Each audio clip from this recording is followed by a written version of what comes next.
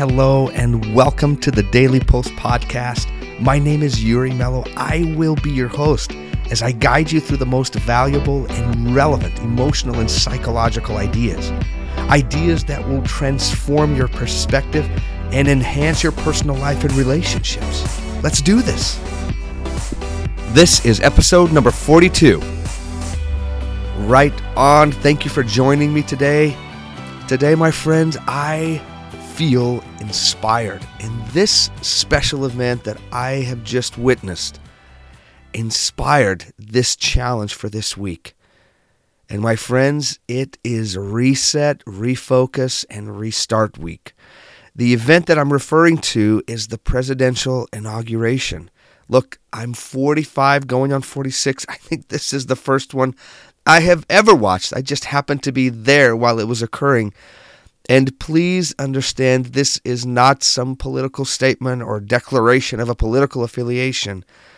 But the event that ensued, what I saw, right, with the pomp and the music and the speeches and the poetry that was read and the prayers that were offered, the plea to unify, the promises to heal, the inspirational messages that together, synergistically, our nation may suffer setbacks, but that the system is in place, right? Redundancies, Constitution, checks and balances, Senate, ensures that the country returns to democracy for the people, by the people.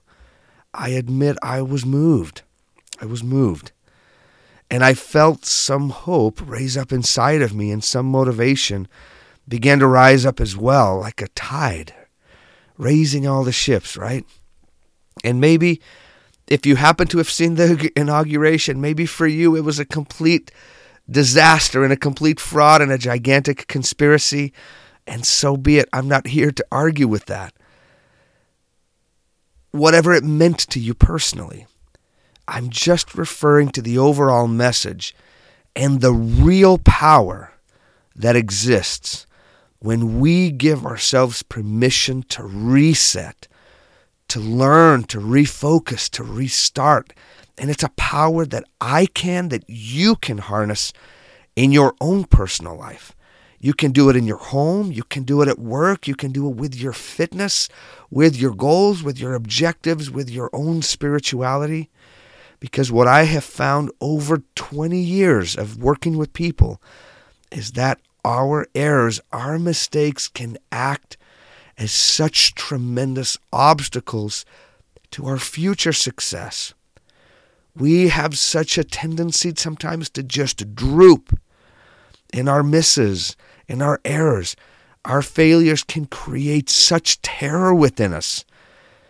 And they do so by damaging our fragile egos or flattening our pride or creating such embarrassment that we can literally become paralyzed. This specific perspective that I'm offering to you, that I'm going to talk to you, is a much gentler, forgiving, accepting approach that acknowledges our capacity for error, our never-ending capacity for error. But more importantly, it emphasizes your capacity to overcome, to work a problem, to utilize your errors, your mistakes, to refocus, and to hit it again, wiser, with a stronger back, with a more experienced mind, with an acceptance that it is all preparation, my friends. Does that philosophy not sound better to you? Does it not sound reasonable? Does it not resonate? Does it not sound like a philosophy that you would want to embrace and pass on to your friends, to your children, to your grandchildren? At least initially, I want to connect with you intellectually. I want you to at least psychologically recognize that this approach that I speak of, that it is superior, that it is legitimate. It's not psychological fluff. It's not pop psychology. It's more effective long and short term. It's emotionally more motivating. It's more empowering. It's more inspiring. And it creates the possibilities that our errors plow the ground and potentially plant the seeds of our future success. If only we can train ourselves to stay with our problems a little longer, a little more patiently, a little less fearfully. I'm remembering Einstein's brilliant quote, and I've shared it with you before, but he says, "It is not that I am smarter than other people. I can just stay with the problem longer." So today I want to preach to you, my friends. I want to persuade you in the most gentle and reasonable way that I can. I want to appeal to your emotional self that seeks to be motivated, inspired, and to feel safe. And this specific philosophy that I'm talking about, this belief about the reality of things, will ensure that your efforts, your attempts, your new experiments in whatever part of your life never spell total doom, total failure, catastrophic collapse, because much like the climber who falls or the scientist whose experience fails, we are able to be caught by the system of redundancies that we have in place, and then to reset, to refocus, and restart, and let's go again. Your adoption of these principles will create almost like a psychological safe zone that allows for mistakes, for errors, personal and from others, by the way, that allows for repairs, fixes, and other attempts to be made instead of, once you've lost my good favor, it's gone forever, like good old Darcy said in Pride and Prejudice.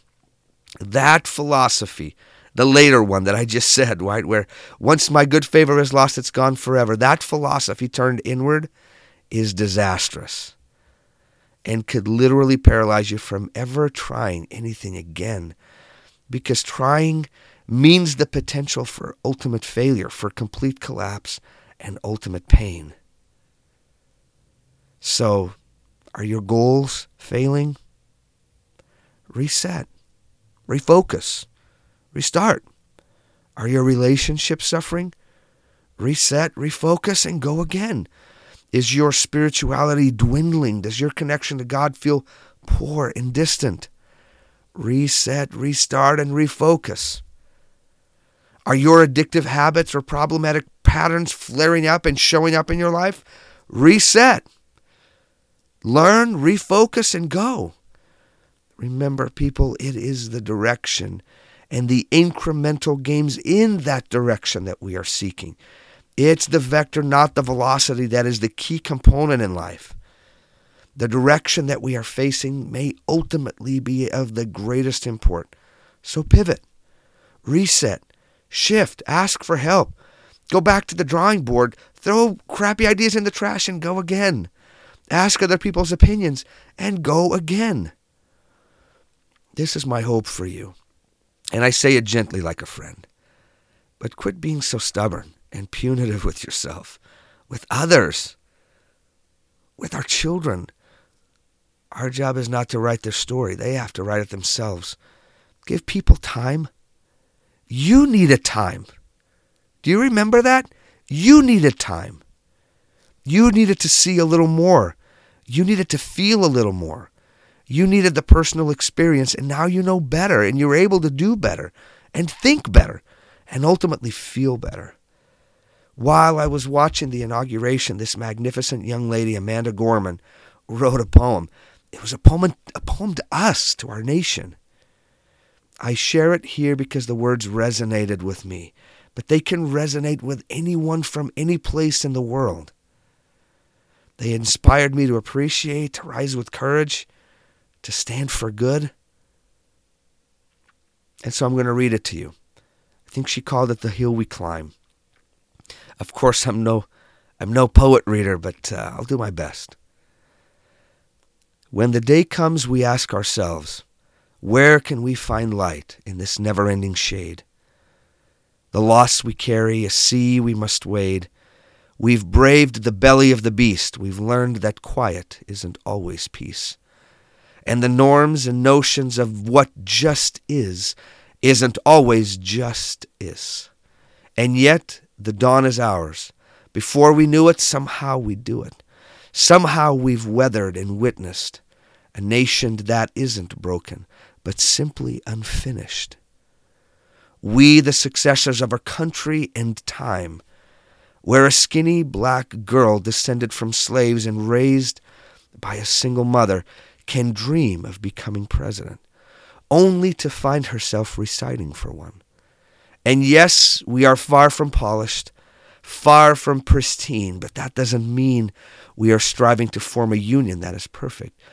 We're striving to forge a union with purpose, to compose a country committed to all cultures, colors, characters, and conditions of man.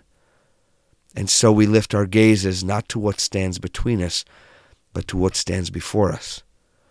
We close the divide because we know to put our future first. We must first put our differences aside. We lay down our arms so we can reach out our arms to one another. We seek harm to none and harmony for all. Let the globe, if nothing else, say this is true, that even as we grieved, we grew. That even as we hurt, we hoped. That even as we tired, we tried.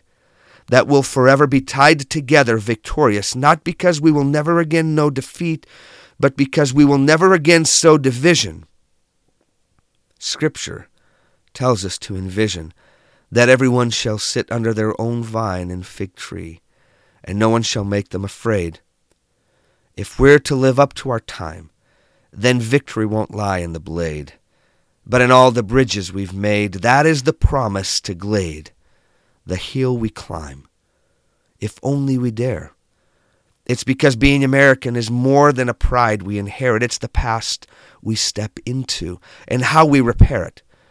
We've seen a force that would shatter our nation rather than share it, would destroy our country if it meant delaying democracy, and this effort very nearly succeeded. But while democracy can periodically be delayed, it can never be permanently defeated. In this truth, in this faith, we trust. For while we have our eyes on the future, history has its eyes on us. This is the area of just redemption.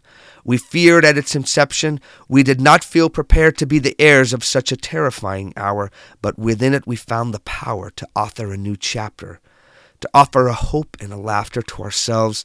So while once we asked, how could we possibly prevail over catastrophe? Now we assert, how could catastrophe possibly prevail over us? We will not march back to what was, but move to what shall be, a country that is bruised but whole, benevolent but bold, fierce and free. We will not be turned around or interrupted by intimidation, because we know our inaction and inertia will be the inheritance of the next generation.